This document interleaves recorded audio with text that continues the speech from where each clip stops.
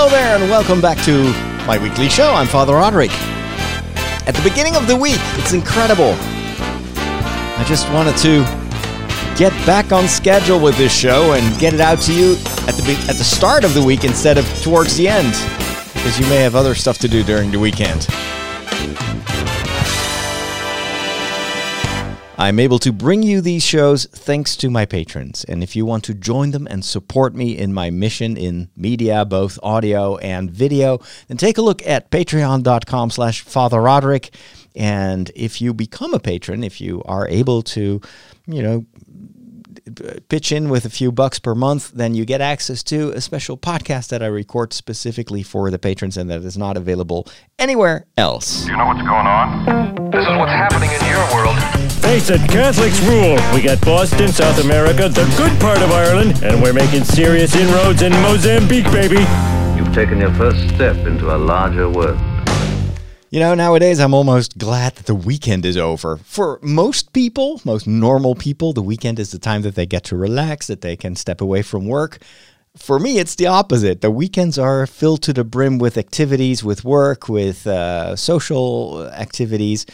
And it's actually when I have to work, like today and tomorrow and Wednesday, I'm just sitting here in the office editing quietly. That's where I start to relax a little bit more. This weekend was mostly filled with masses, parish masses. I've got 3 now. Most of the time I've got 3 masses on Saturday and Sunday. And then on Saturday after, was it Saturday or was it Sunday? No, it was Saturday after. No, wait, huh? Wait, did I totally pass out? No, it was on Sunday? Yeah, Sunday after Mass. I get confused. Normally, I play board games on Saturdays, but this time it was on Sunday, so after the second Mass. I went to see Sebastian and 2 of my other friends, and we played a game. I used to play with that group like a serialized game, a game that you have to play over the period of months, which is called Madara. But it's kind of a complicated game. It's not really my style, so I kind of handed it over to Inge. She is much better at this type of game. And I said I was available for just, incidental gaming sessions. And so I was invited to play Paladins of the West Kingdom, which is a type of game that I actually enjoy quite a bit. It's resource management games. So in board games, you have various genres. You've got these more adventurous game where you play a storyline, and sometimes you team up with the rest of the players against the game itself. So that is a fun game. Then you've got these dungeon crawler games. That is kind of what Madara is. So it's mostly taking place in dungeons. There may be an overarching storyline, but most of the time, the game itself is just you walk around in a dungeon and you have to open treasure chests and destroy enemy creatures. And sometimes, almost all the time, there's a boss fight towards the end. And sometimes the game will surprise you by spawning new awful creatures and monsters that you have to defeat together. And then what I enjoy about the genre of resource management games is that there is actually not a wrong or a right way to play it. You have to put dudes on the map, and they will work for you during a round and produce materials, armies. Sometimes you can use them to do specific actions, for instance, to fight. And then for every round, you get points. And those points add up, and then at the end of the game, you calculate the number of points that you've gained, and then it's only at that point that you see who has won and who has played the game the best. I like the versatility of these games, and you can try a strategy and then play it another time, and you may have picked up some ideas from the first time that you played it, and you get better at it over time. You get more a hang of what is the best way to play this game and to use my resources. So this Paladins of the West Kingdom is a game that takes place in the 9th century in West Francia, and here's the description of the publisher of the game. So it's set circa 900 AD.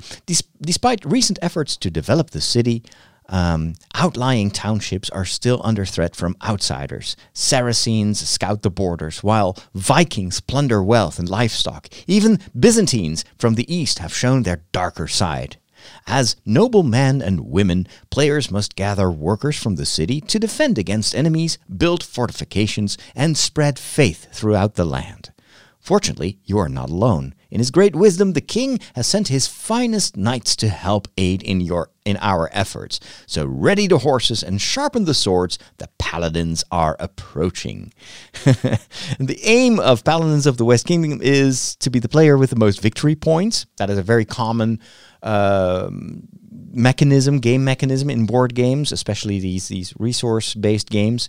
Points are gained by building outposts and fortifications like walls around your city, by commissioning monks, and also by confronting outsiders. And what I liked about this particular game is that you have a number of enemies at the borders, represented by cartoon-like characters on cards, and you can choose what to do. You can either confront them with an army and fight them, and if you can't be defeated, but in order to win, you always have to have a certain combination of workers or soldiers, and sometimes also you have to pay some extra money, and then you can win over that person, and that will give you certain rewards that are on the card. But in this game, because it's set in at the height of the Middle Ages, you can also try to convert them, and to convert them you need priests. So you have got these little black tokens that represent priests. You can send them to the battlefield, and instead of killing your enemy, you can just win them over. And you've got a number of types of enemies. So you've got Muslims, you've got Byzantine enemies, you've got what else was it? The Vikings, so pagan enemies. And you can convert them, and you get different types of rewards. And if you convert an enemy, you can also add them to your town, to your kingdom, and they will also count towards the victory points at the end. And then you can get, sometimes you have these specific cards that will give you extra points for instance, if you've converted Byzantine enemies. I had like 3 Byzantine enemies that I was able to convert, and so that gave me like extra victory points toward the end. It was a lot of fun. And as the game progresses, and you have 7 rounds, you will slowly increase your faith, your strength, and your influence. And that will also affect the final score. So there are some goals that you can reach. If you get faith to a certain level, then you get extra points, etc., etc. It was quite a tricky game to play. There were a lot of rules at the start, but fortunately Sebastian is a very good teacher, so he usually spends like a day to study the game, and then he's a high school teacher, mathematics teacher actually. So he's very good at explaining all these rules, and then you just have to play it to really master it. And this was one of those games that at first it seemed a bit daunting. It's probably not a game that I would ever try to master by myself. There's actually a solo player mode also for this game. But if you play through it with a group of people, that's where you get the hang of it. And that's also where you discover your own playing style. That's another advantage of these resource management games. You can develop your own playing style, and so it's not cookie cutter stuff. There's no one way to win the game. Of course, I lost miserably. I think I ended 3rd, but it was a lot of fun and immediately made me want to play it again. And that's, I think, the hallmark of a good game, is when I'm looking forward to the next time that I can play that game. So again, it's called Paladins of the West Kingdom, and it's available online. And I don't think it's too expensive. Most of these board games nowadays are created by people that do like indie fundraising. So they'll put up a Kickstarter, for instance, and you can pay a certain amount, you get the basic game, you can add some extra money to get like certain perks or like deluxe coins, for instance. Like this game had like real metal coins, and that gives you an extra feel. I don't know, it makes it more real. Otherwise, it's just printed on cardboard. And I really love that creativity that in the board game industry, that if you have a good idea and you can make a good game, you don't need to have a very big publisher behind you. As long as you've got the support of your followers and people that want to invest in your game, then sometimes these game creators can raise massive amounts of money and create a game that's actually much, much nicer than what they initially set out to produce. So that was part of my Sunday. And then the only downside of having this board game session is that actually Sunday is my big training day for the Marathon of Rotterdam. I'm not certain that I can run that marathon because there's a waiting list. I'm on the waiting list, but I've already paid. So if there is someone else who kind of leaves the race and I can, get access to the race, then I have to be ready. So I have to train regardless of if I'll run it or not. And I'm now at the point where I have to do these 20-mile runs. And 20 miles, that's a lot. That is a very, very long distance. I'm running it on a treadmill because it's still pretty nasty weather. We've got these weekend storms. We had a storm last weekend, this weekend, and then next weekend they also predicted a storm. So it's not the best weather to be outside for a run. So I run them in the attic where I've got my treadmills set up. And in order to kill time, because as you can imagine, running inside on a treadmill is a lot more boring than if you're running outside in the forest or outside in the open fields. In order to kill time, I'm watching stuff on my iPad. And so for the first hour and a half, I've been working my way through the Clone Wars. I'm trying to get through the entirety of the 6 seasons of Clone Wars to be ready for the premiere of the 7th season next week. So it means I have to watch a ton of episodes every day in order to make it. And it's really not a series that has been made for binge watching, in my opinion. It gets pretty repetitive. There are some excellent episodes, but also really weaker ones where after seeing 3, like at the beginning of season 4, there was this 3-part series about an underwater war on the planet of Mon Calamari, which is the home planet of Admiral Akbar. It's a trap! That guy.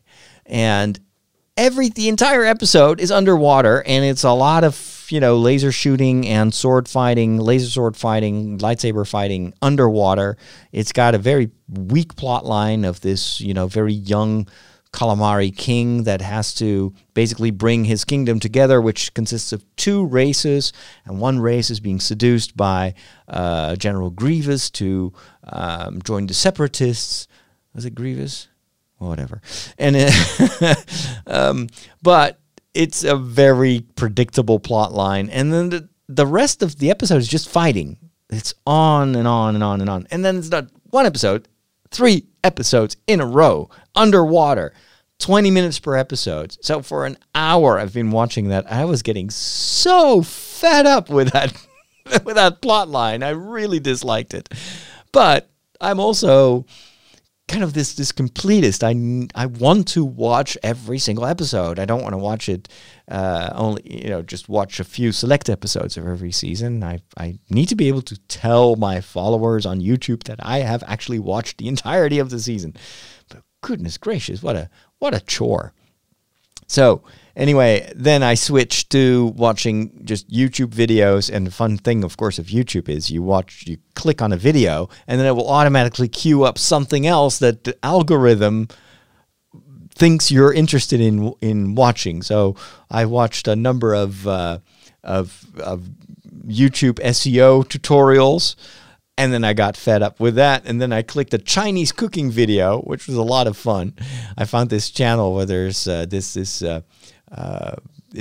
done in voiceover, but it has automatic English translations so you have to turn on the subtitles, and then you can, or the captions, And then it gives you sometimes very hilarious, funny translation of the original Chinese voiceover. And because the audio is pretty clear, I think it does a pretty good job translating the recipes. And it's just a whole bunch of so very, very strange recipes, like, I don't know, like making cucumber bread and that sort of stuff, like things that you'd never think of, but still interesting. But after a while, you run, and so I started running at 6 o'clock in the evening. I had not eaten dinner because I thought, let's first get rid of those 20 miles and then I'll eat. So I knew that I'm a pretty slow runner, as you know. So I knew that if I run 5 to 6 miles per hour, 20 miles, I have to take sometimes a break to drink, it would probably take me about 4 hours. So I started at 6 and I counted on being done at 10. But then I was watching these Chinese cooking videos and I was getting so hungry that literally my stomach was growling. And I had to stop watching those videos as well.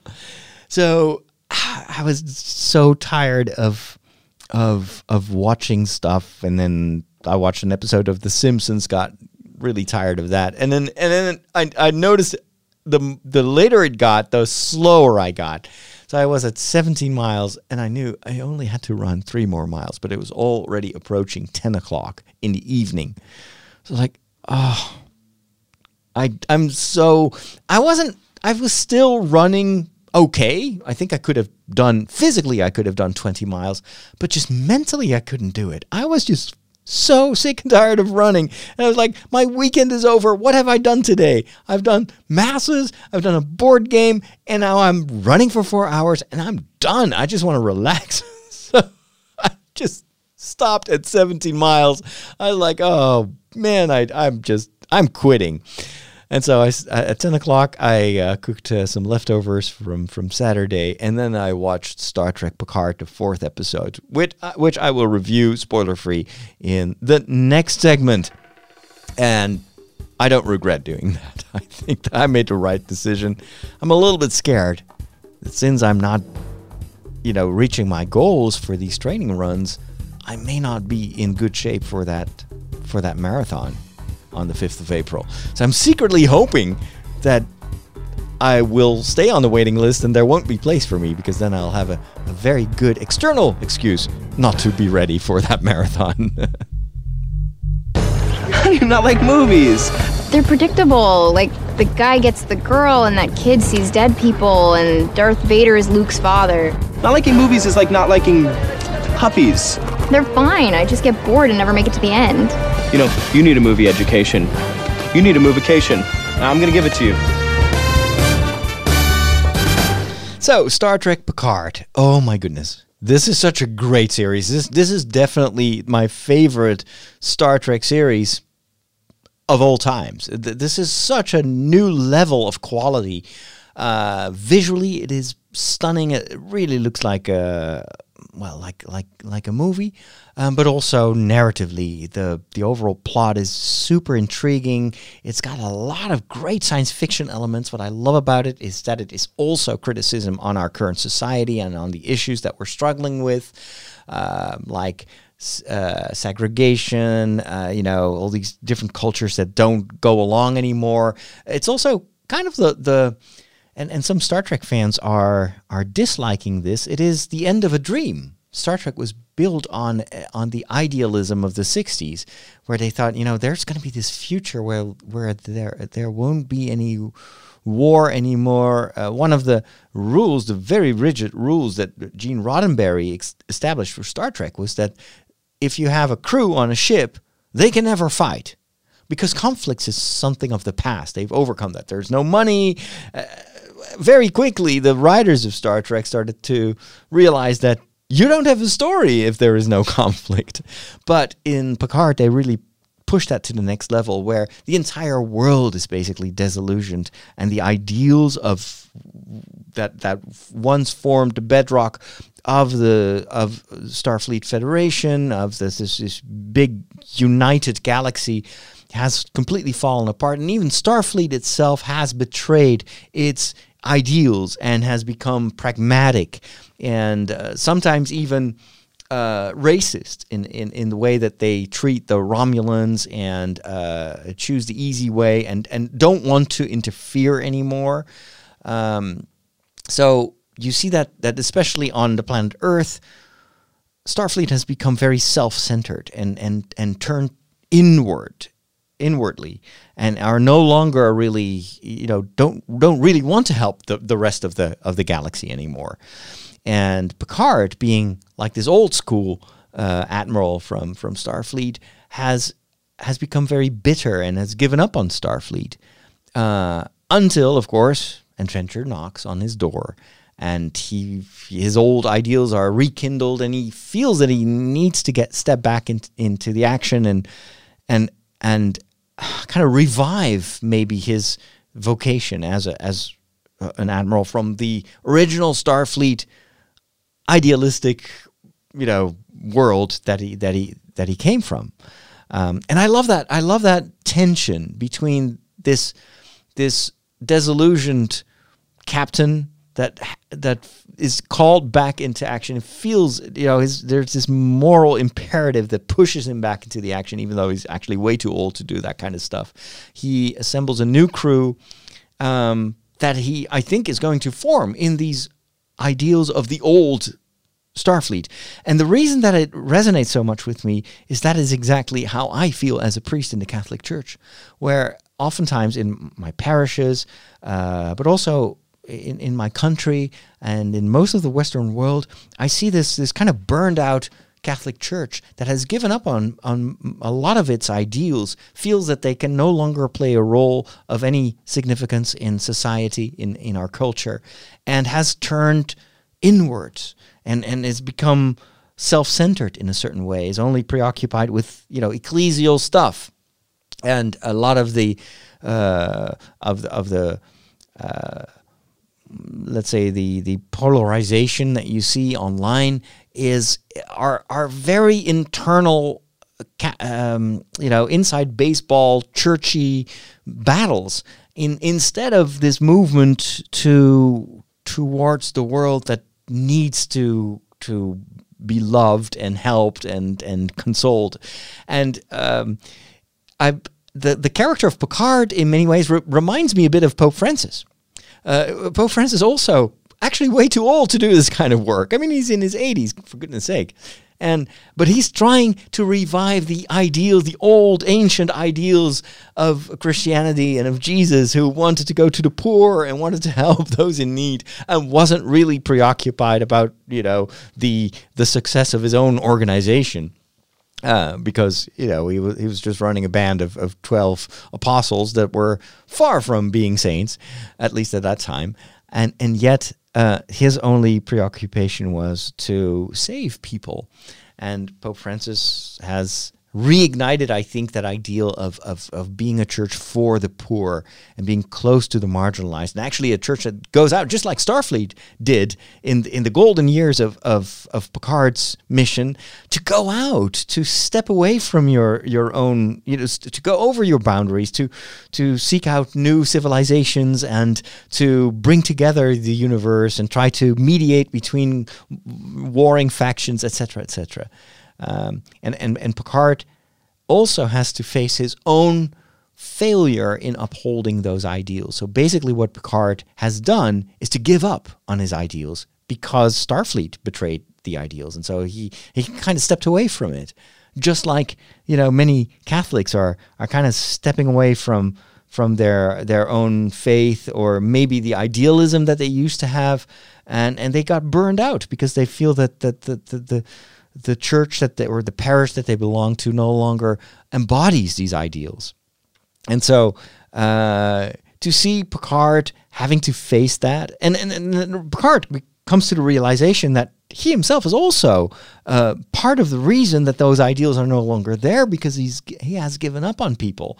He has given up on his mission. But in this series, it is rekindled, and it gives him new vitality and new energy. And it is just a great series. It's really, really deep. And I can't wait to see where this goes. I totally understand why Patrick Stewart was convinced to come back, even though he didn't want to do a reboot of the original stories. He wanted to do something new, something relevant. And I think that the way this story is written, this is what science fiction is all about. It is a mirror for us so that we recognize ourselves and our predicament and overcome it. That the idealism comes also sometimes from the situation of crisis, where you have to, the ideals are not something external that are given to you, but it's also something that you have to offer to the universe, and you have to play your role in rekindling these ideals. So that's probably why I can relate so much to Star Trek Picard. In other news, Ghibli Studios, I love their animated movies. My favorite ones are My Neighbor Totoro, and also the Spirited Away movie. I think that's one of the most recent movies. A number of these Ghibli Studios movies are now on Netflix, at least in my country. And I couldn't be more excited, because if you want to buy them on Blu-ray, they're pretty expensive. So I rewatched My Neighbor Totoro, which is absolutely adorable. And then I discovered that there was actually a movie that was made by Ghibli Studios. Now, from what I understand, this was made by kind of a new generation of animators. So it's maybe not the same quality, at least visually it's not the same quality as My Neighbor Totoro or Spirited Away. But it was based on a book, and on a series of books that I'm currently reading, written by the now deceased but very famous Ursula Le Guin. She wrote a whole number of stories that take place in the universe of the Earthsea. And so there is one movie made by Ghibli Studios that is based on tales from Earthsea. It was made in 2006. And so I was like, wow, the best of both worlds, Earthsea stories plus Ghibli Studios. That has to be a success, right? Well, it turns out not so much. Not so much. This is definitely not the movie I think that the Earthsea universe deserves. It's good, but it's also subpar when it comes to what to the level of quality that you're used to from Ghibli Studios. I was a bit puzzled. I was like, how can this go wrong? It's just, such a great combination of talents. And initially, Ursula Le Guin, because this was made in 2006 when she was still alive, she was very enthusiastic about the whole concept of Ghibli making a movie based on her universe. Initially, years before that, she had refused an animated version of her stories because she was thinking Disney, and she didn't feel like the Disney tradition could do justice to her books and to her plight as a writer. But with Ghibli, she loved the My Neighbor Totoro that made her a fan of Ghibli Studios, and so she greenlit the movie based on Earthsea. And then later on, she was quite disappointed. It was not what she expected it to be. Excuse me. And so she wrote a reaction to the animated movie, which is interesting. If you've seen the movie on Netflix, definitely go read her article on it, because I will link to it in the show notes.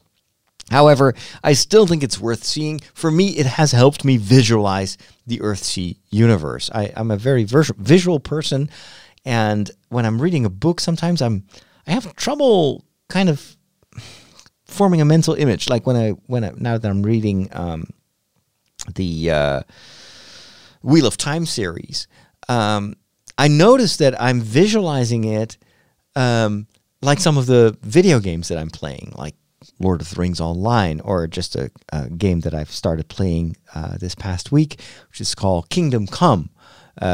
Still free. I think still, maybe if you're listening to this, it's no longer free, but if you go to the Epic Game Store, it's a platform kind of similar to Origin or Steam. They give you a game for free for you to keep forever every week. And so this week it was Kingdom Come, and it's a game that takes place in the Middle Ages. And that entire environment is very compatible with the Wheel of Time series. So I kind of picture the Wheel of Time books when I'm reading it mentally as, games like that. But with Earthsea, it was a bit more tricky. I didn't really know how to imagine it. And maybe also because I'm kind of speed reading these books, so I'm not paying attention too much to a lot of the descriptions. And having seen this animated version of the Earthsea books has helped me form this, kind of give me a backdrop for the other books that I still need to read. So that's basically my review of these TV series. Catholics rock!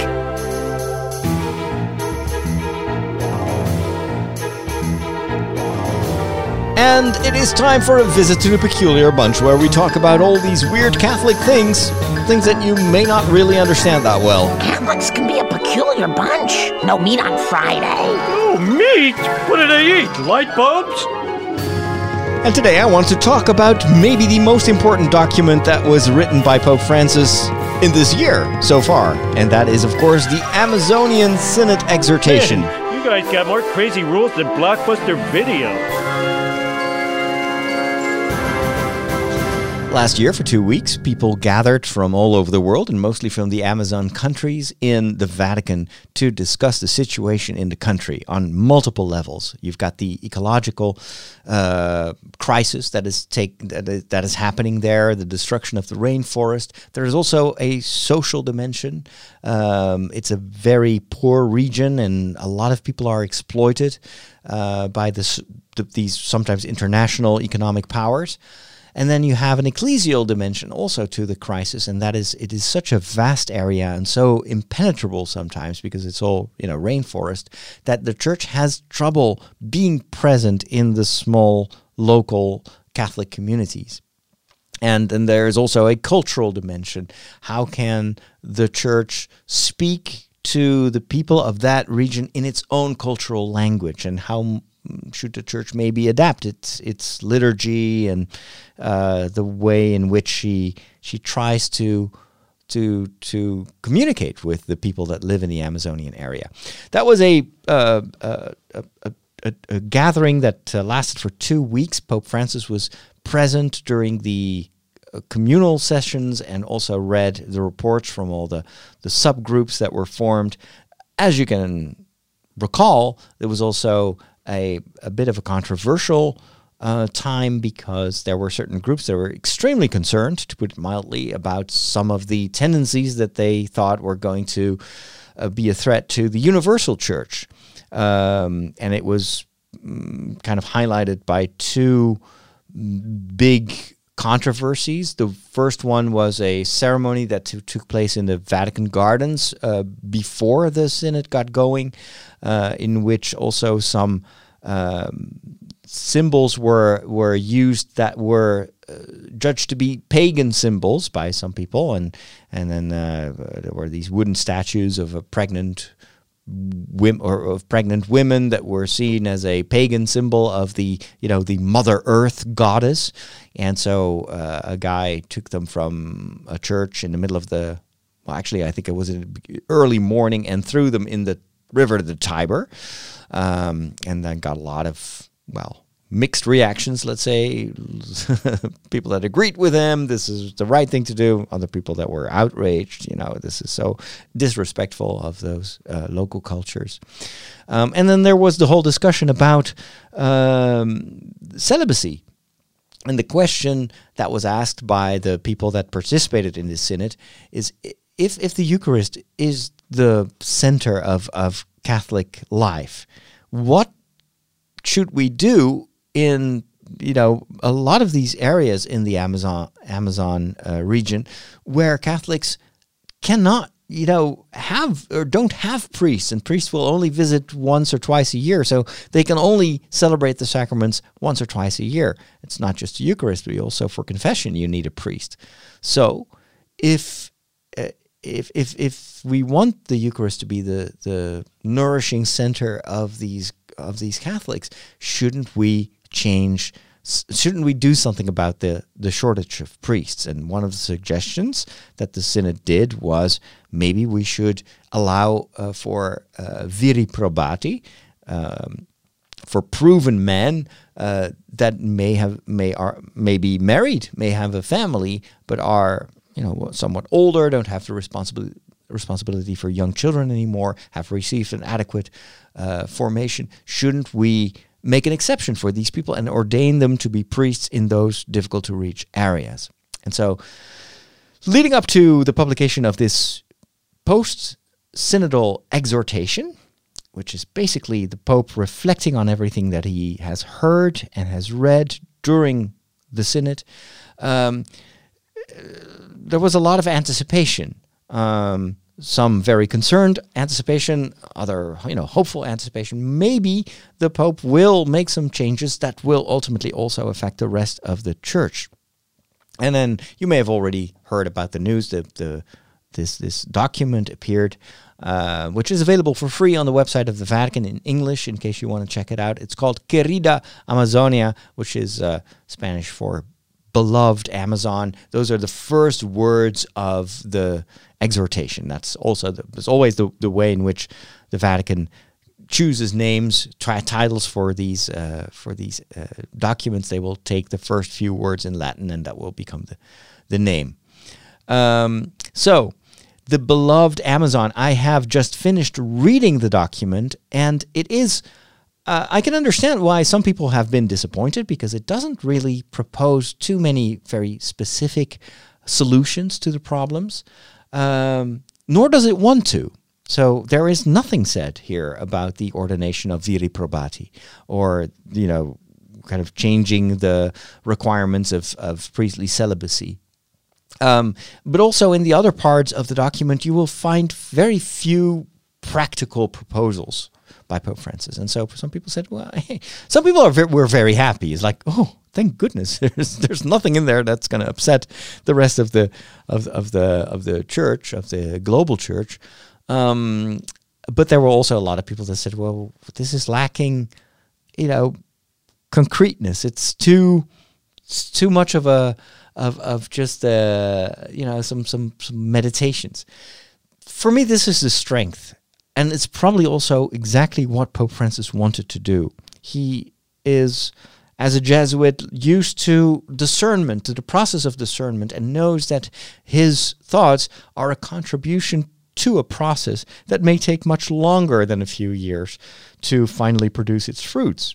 And so he offers this document as a meditation, almost a contemplation of the situation, but he's not excluding the possibility that in the near future, or maybe in the long-term future, there will be more practical decisions that will be taken by either the Curia, the global church, or by the Pope, whether it's him or his successor, or his future successor, or by local bishops.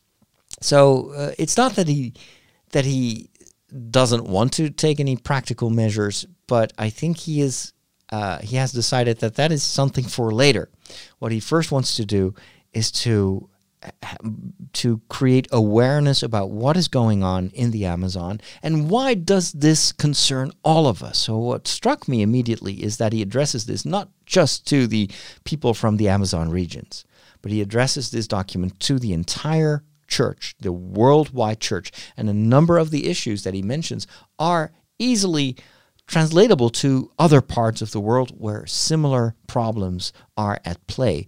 And that, for me, made it so interesting. Of course, I'm not going to give you a full summary of what I learned from reading this. I can absolutely recommend reading this. Sometimes church documents may seem boring and very theological. Not this document. This reads like a poem almost. It is beautifully written. It is it's a very spiritual document. So it's definitely something you could use in prayers. For instance, read a few paragraphs every day, and then just use that as to nourish your meditation or your daily prayers. It is sometimes very moving. It's sometimes also very shocking. Pope Francis cites sometimes authors that describe the situation, the human conditions of people suffering there, and he doesn't mince his words. It's sometimes really, really raw. But it's also combined with beautiful passages about creation in the Amazon and about the beauty of God, of God's imprint in the diversity, both the ecological but also in the cultural diversity of the people that live there, and of the situation of the Amazon. What struck me, and what I want to mention here, is that I am currently working on the final episode of my Down Under trilogy, and so this week I'm compiling all the material that I shot during my last visit to New Zealand. And that is the most challenging episode to put together, because I've got a lot of stuff that I filmed on beautiful locations, but I was wondering, how can I really give this extra depth? This should not just be about Tolkien and about the movies that Jackson filmed there. I should kind of combine the footage that I shot in all these Hobbit-related locations with a bigger message, and a message that is both linked to the plight of the local church in New Zealand, and maybe also something that we can all relate to. And this document, Querida Amazonia, gave me the clue, and gave me the clue and the glue, I could say, to combine all this together. And I'll just I'll just highlight some episodes that I read and that I copied here in a document, that I was like immediately. That I could immediately combine with the story that I'm trying to tell in this New Zealand episode. There's this passage that Pope Francis writes about the importance of old myths and tales of not necessarily Christian tales, but the mythological narrative structure of Amazonian culture that we really need to integrate in our discussion, and we need to listen to that narrative tradition. So here's the quote. For centuries, the Amazonian people passed down their cultural wisdom orally with myths, legends, and tales, as in the case of those primitive storytellers who traversed, this is a quote, who traversed the forests, bringing stories from town to town, keeping alive a community which, without the umbilical cord of those stories, distance and lack of communication would have fragmented and dissolved. And that is why, says Pope Francis, it is important to let older people tell their long stories and for young people to take the time to drink deeply from that source. Well, I can easily combine that with my experience in both Australia and New Zealand, where these ancient mythologies play a very important role among the Aboriginals and among the Maoris in New Zealand, and have that same function of both explaining or narratively explaining the role of mankind within this cosmology of creation. And a lot of these old myths have are tales of caution against exploiting creation and destroying it just for your own short-term gain. And it's surprising how many of these ancient myths, and when I say ancient, I mean some of these stories are thousands of years old, but how much they already carry this awareness that that mankind should be modest when it comes to its interaction with nature, and that you can't just destroy it, because then it will turn against mankind. That's in the ancient stories that I heard about and that I researched for my Australia episodes. So in the Aboriginal tales, you already find these cautionary tales. But this is also something that is very much part of Tolkien's Middle-earth stories. There is a very strong ecological undercurrent in his stories. And to illustrate that, the easiest way to picture that is what you see Saruman do. Saruman is the prototypical, dark side wizard who is no longer serving creation and serving the peoples that live in that creation, but he is exploiting it. He is enslaving the creatures and exploiting nature for his own, power grab. And Peter Jackson does a great job in the second Tolkien, in the second Lord of the Rings movie, where you see Saruman, destroying the forests and using the wood for his machinery, and it has a very strong industrial tone to it. And then, of course, the Ents, these living trees, will end up destroying the realm and the reign of Saruman and taking back nature. And this is something that Tolkien himself has specifically introduced, deliberately introduced in his stories. And there are many other aspects of the Tolkien stories that want to really write a mythology that can be used also as a mirror for us, the reader, to realize that we are not the masters of the universe, and that the earth and creation belong to all generations, not just to this generation. And it's also a cautionary tale against these power-hungry, entities like Saruman and Sauron. Also, in a way, look at the way Mordor looks. There's nothing growing in Mordor. It's all destruction, and so it's a cautionary tale against the destructive nature of this insatiable hunger for power and wealth. So Tolkien also dives into these ancient stories. He was, of course,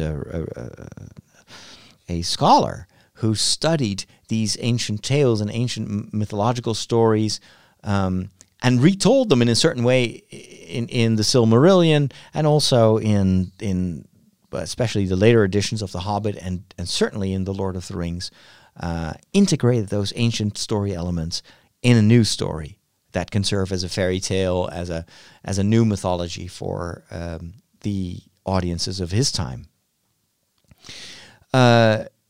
Another part of the exhortation that struck me was the Pope's reflections on intercultural differences and how people have to learn how to live together, and how you can learn from these different cultures, and how also the global church can learn from the specific cultural richness of the Amazonian region. Here's a quote: "If the care of people and the care of ecosystems are inseparable, this becomes especially important in places where the forest is not a resource to be exploited. It is a being, or various beings, with which we have to relate. The wisdom of the original peoples of the Amazon region inspires care and respect for creation, with a clear consciousness of its limits, and prohibits its abuse.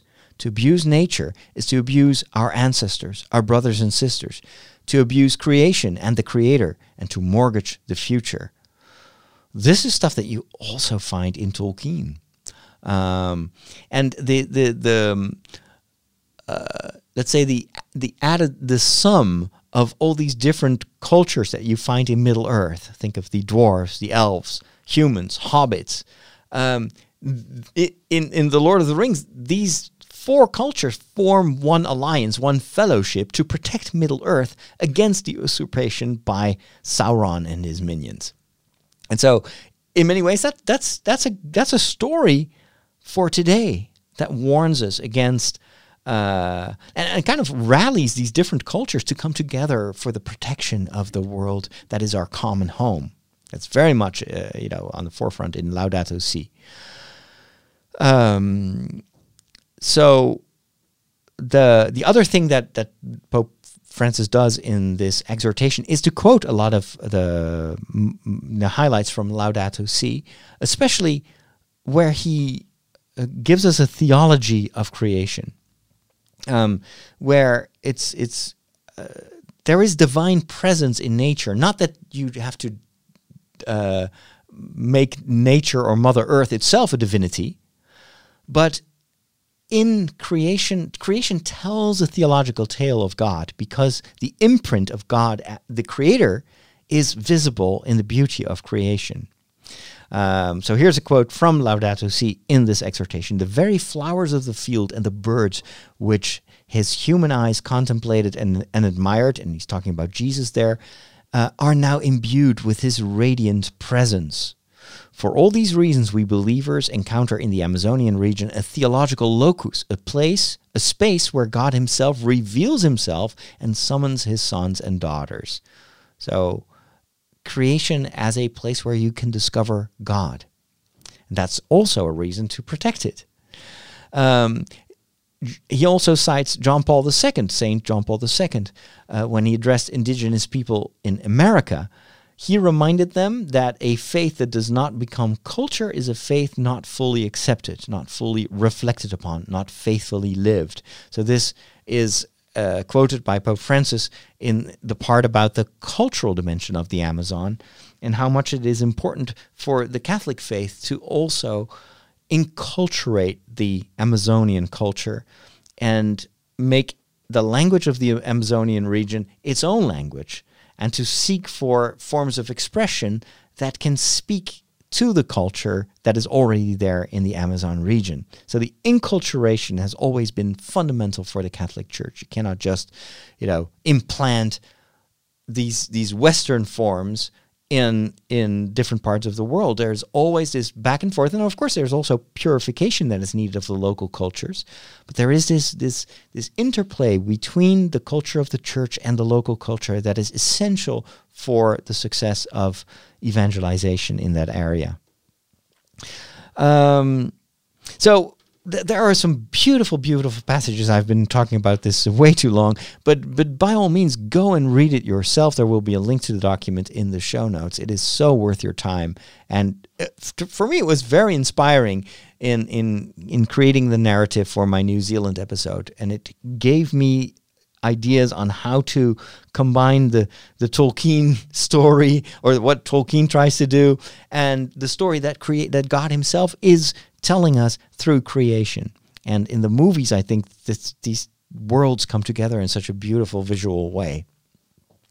All right, that's enough for this segment. Let's quickly pay a visit to the book club. When did you become an expert in thermonuclear astrophysics? Last night. The packet. The extraction theory papers. Am I the only one who did the reading?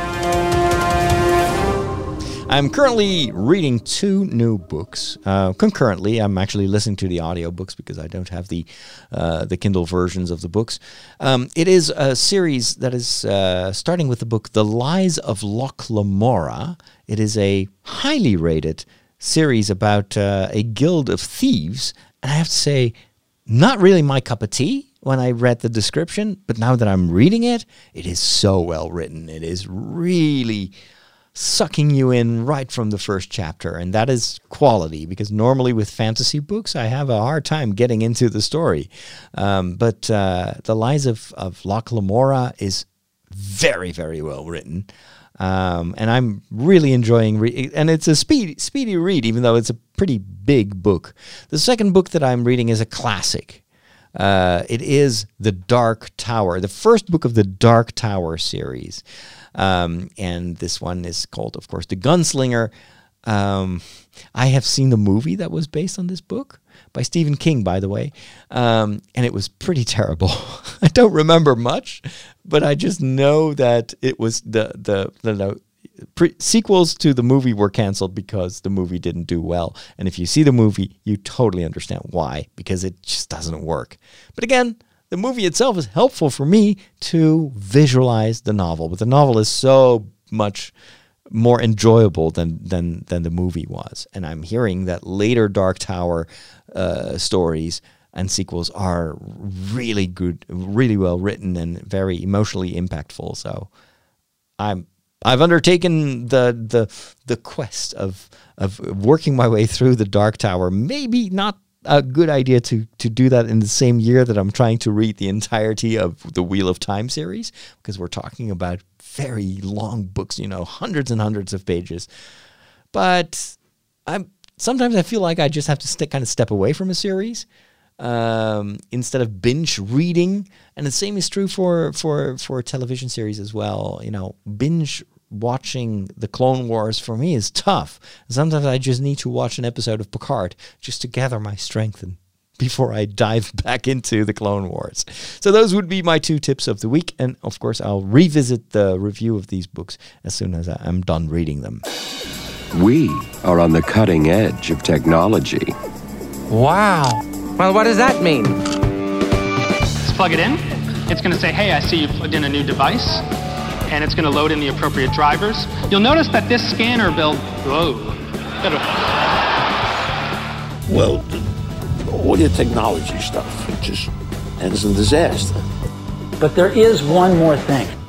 There's one more thing, and that is the tech segment of the week. And today I've got my topic handed to me on a plate by my live audience is currently watching, and Keith Little is commenting on the green screen that I'm using for these Facebook. I'm streaming this on Facebook for the Facebook streams, and he writes in the chat room, that green screen, wow, as a podcaster getting into video, I would love to see a behind-the-scenes video of how your video is set up, Father.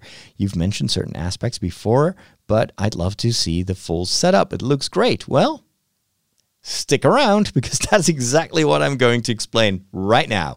So the green screen setting here is actually super simple. And the reason that it works so well is mostly thanks to software, not hardware. The green screen itself is just that. It is a green screen that I bought for maybe $100 in a, you can buy it online, you can buy it in a, I bought it at a specialist store in Hilversum, and it is basically a foldable big green screen. I can even stand in front of it if I want to, but for podcasting that would be a little bit fatiguing because these shows usually take an hour or so. And the green screen itself is something that you can see if I turn off the background itself. Which is a function, by the way. Let's first talk about the software. What am I using to do these live green screen shows? It is an Apple-based software called Ecamm. It's now subscription-based. I was grandfathered into a subscription because I bought the program when it was still something you could just buy, and then they'd give updates. But it's even for a subscription model, it is very affordable, and I love the way they keep updating this with new features. And the green screen feature was something that was lacking for many years, and that they've just recently added it, and it works really well. And what strikes me is it works well even on low-spec computers. So I'm using a Macintosh that is an i5-based Macintosh. It's not very, very strong, very powerful. It's got a very, medium strength graphics card, but it still does the green screen really, really well. So what I'm going to do now, and I'll describe it for the listeners, of course, I'm going to turn off the green screen function, and all of a sudden you will see the actual color of the green screen. It is lit with nothing else but ceiling lights. Very boring LED, slightly warm white ceiling panels that are here in the studio. I don't use any extra lighting. The software is that good. What you need to make sure, of course, is that the lighting, when you use green screen, is diffused. And that's what these LED panels do. They diffuse the light, and that is important to get this uniform green screen. But the software is also very, versatile. And you can say, well, hey, if you still see a little bit of the green screen, because it's unevenly lit, you can also make the tolerance of the green screen interpretation of the software. You can set that and, just kind of tweak some levers until it works for you. What I'm using to film myself in front of the green screen is super cheap. It's just a webcam, and not even a very good one. It's a Logitech webcam, like an HD webcam that I bought a couple of years ago. You can pick it up for, I don't know, $60, $70 maximum. And but it works fine. It does what it needs to do. Fortunately, it comes with a little bit of a driver software that allows me to turn off autofocus, for instance. But the Logitech software is terrible. Terrible. How does Jar Jar say that? It is really terrible. And it's surprising because their cameras are good, but the software, I don't know why it has only gotten worse over the years. So if I stand up, for instance, the lighting will change and it will get messed up. There's no way to set, for instance, the frame rate or anything that normally, camera software should be able to do. I'm using this because this software allows me to zoom in a little bit, and I need to do that because I'm sitting a little bit away from the background. There's about, I would say, 90 centimeters between my chair and the background. You need to have a little bit of separation, otherwise you get shadows on the green screen, and shadows are different type. They're dark or green, so that may show up in the final image. But because I'm sitting a bit farther away from the background, I need to zoom in on myself to cut off the edges of the green screen. But I can also use this software to zoom out, and then all of a sudden you will see the fringes of the green screen. You will see on my right side some cords that are hanging there. They're a little bit out of focus, and even that is done by the software itself. It's got a blurring function. Well, actually, no, I think this is actually just camera doing a little bit of background blur, which is also good because it will blur out certain uneven spots in the background. And this camera also has a widescreen and a standard setting, and you can change between NTSC frequency 60 hertz or PAL frequency 50 hertz. And since I'm in the Netherlands, I need to set it to 50. Otherwise, you'll get this flickering from the LEDs that are also tuned to the frequencies of the electricity here in the Netherlands. So it's just a green screen against the wall. There's nothing special about it, no extra lights. I'm zooming in slightly in the software. I turn off the autofocus, otherwise it keeps hunting for focus. And you can also set the white balance, fix it. The rest usually, it works. The software is versatile enough to just deal with whatever you set. So I'm back to a slightly zoomed in version of myself. And then in the software, I just, you can choose a picture. So I always go to Pixabay. That's where you can get copyright-free images. And then depending on what the topic is that I want to talk about, I'll just insert that one image and it will automatically blur it if I want to in the background. So here I've got this Amazonian rainforest picture, and I can turn off the blur and it will immediately make it very sharp, but that also makes it look much more as, green screen stuff, because normally it wouldn't be this sharp. So I'll turn on blur background. And I can also use that for instance, for my YouTube videos, sometimes I do book review. I have this kind of IKEA-like background that shows you a nice couch and warm light, and there's this stone wall and some books in the background. It looks very cozy and very much the kind of background that I need for a topic like that. But I also have, for instance, the Jedi library. If I want to do a Star Wars show, I'll just drag and drop that to the background, and then all of a sudden I'm sitting in the Jedi library. I even have more kind of homely stuff like a window. Found this a generic picture of a kitchen window that looks, in terms of colors. Some of these backgrounds don't work that well with the colors of the camera, so you have to experiment a little bit with what works with the settings of your camera. I have a very bright one that is almost like pink and purple, and it is window shades.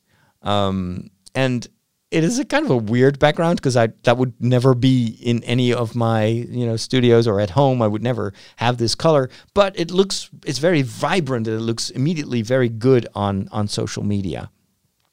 So the trick with backgrounds is always choose backgrounds that have already a little bit of depth. So for instance, I've got Senator Palpatine's offices, if I want to talk about the dark side of the Force. It helps if there's a window in the background or a bit of a corridor. I've got a medieval background that is a little bit, shows me as if I'm sitting in a monastery or in the kitchen of a medieval rectory. Or I can use very abstract things like, I don't know, something that looks like the sea. It all depends. And, with green screen, it can be anything. Anything you drop in there will work. So, and that's it. That's all there is to it. That the software is doing the rest, and I can use Ecamm to stream straight to Facebook, and I can even record this, which I've been doing quite a bit for my YouTube videos, where I record part of my podcast and then repurpose it. I'll just cut out the fragment that has one topic and I'll post that as a YouTube video. And that has also really helped me grow my YouTube channel, because the downside of podcasting is you talk about way too many things. So that's the worst thing you can do in YouTube. On YouTube, you have to be very specific, one topic, one video, instead of, hey, here's my show, and I talk about 5-6 different topics. That is great if you're listening to this in the car and you want to have a little bit of a diverse, entertaining show. But for video, it's really, really terrible. Also for SEO, it's podcasting is not a very good medium for search engine optimization. So the camera is just a simple, super cheap Logitech webcam. At home, for my gaming videos, I'm using the Logitech Brio, which is a very expensive 4K webcam, but it uses the same crappy software, so it doesn't look any better than the one that I'm using here. So don't go for the more expensive Logitech webcams. This software works fine, providing you have enough light. That is very important. So I've got 4 LED panels here in the ceiling, and I need all 4 of them. If I would turn off 2, it would already be a problem, because for green screen, you need a lot of good light. And of course, the webcam has a very tiny opening. It's a small camera. So the more light, the better it is. And even this one, probably not strong enough. If you want to up your game, you want to get an even better result in green screen, then use a Canon camera. Most Canon cameras can be hooked up immediately via USB to a Mac, and also to OSB, which is kind of the free streaming alternative on PC. It's also available for Mac, so it's called OSB. And you can also hook up Canon cameras. It doesn't work with Sony, doesn't work with other brands. What is it? Well, it doesn't matter. It works with Canon for some reason, and it gives you a very clear, high-quality image. And, of course, the lenses of these DSLRs or mirrorless cameras are much wider, so you don't need that much light to still make it work. And with that, I think it is time to wrap things up. I've been talking for more than an hour now. If you want to listen to even more podcasts, make sure to also subscribe to The Walk, and if you want to become a patron and support me on a monthly basis, you'll get another show like this every week, available on your Patreon account. Thanks for listening. Talk to you soon. And go to patreon.com/Father Roderick for more info.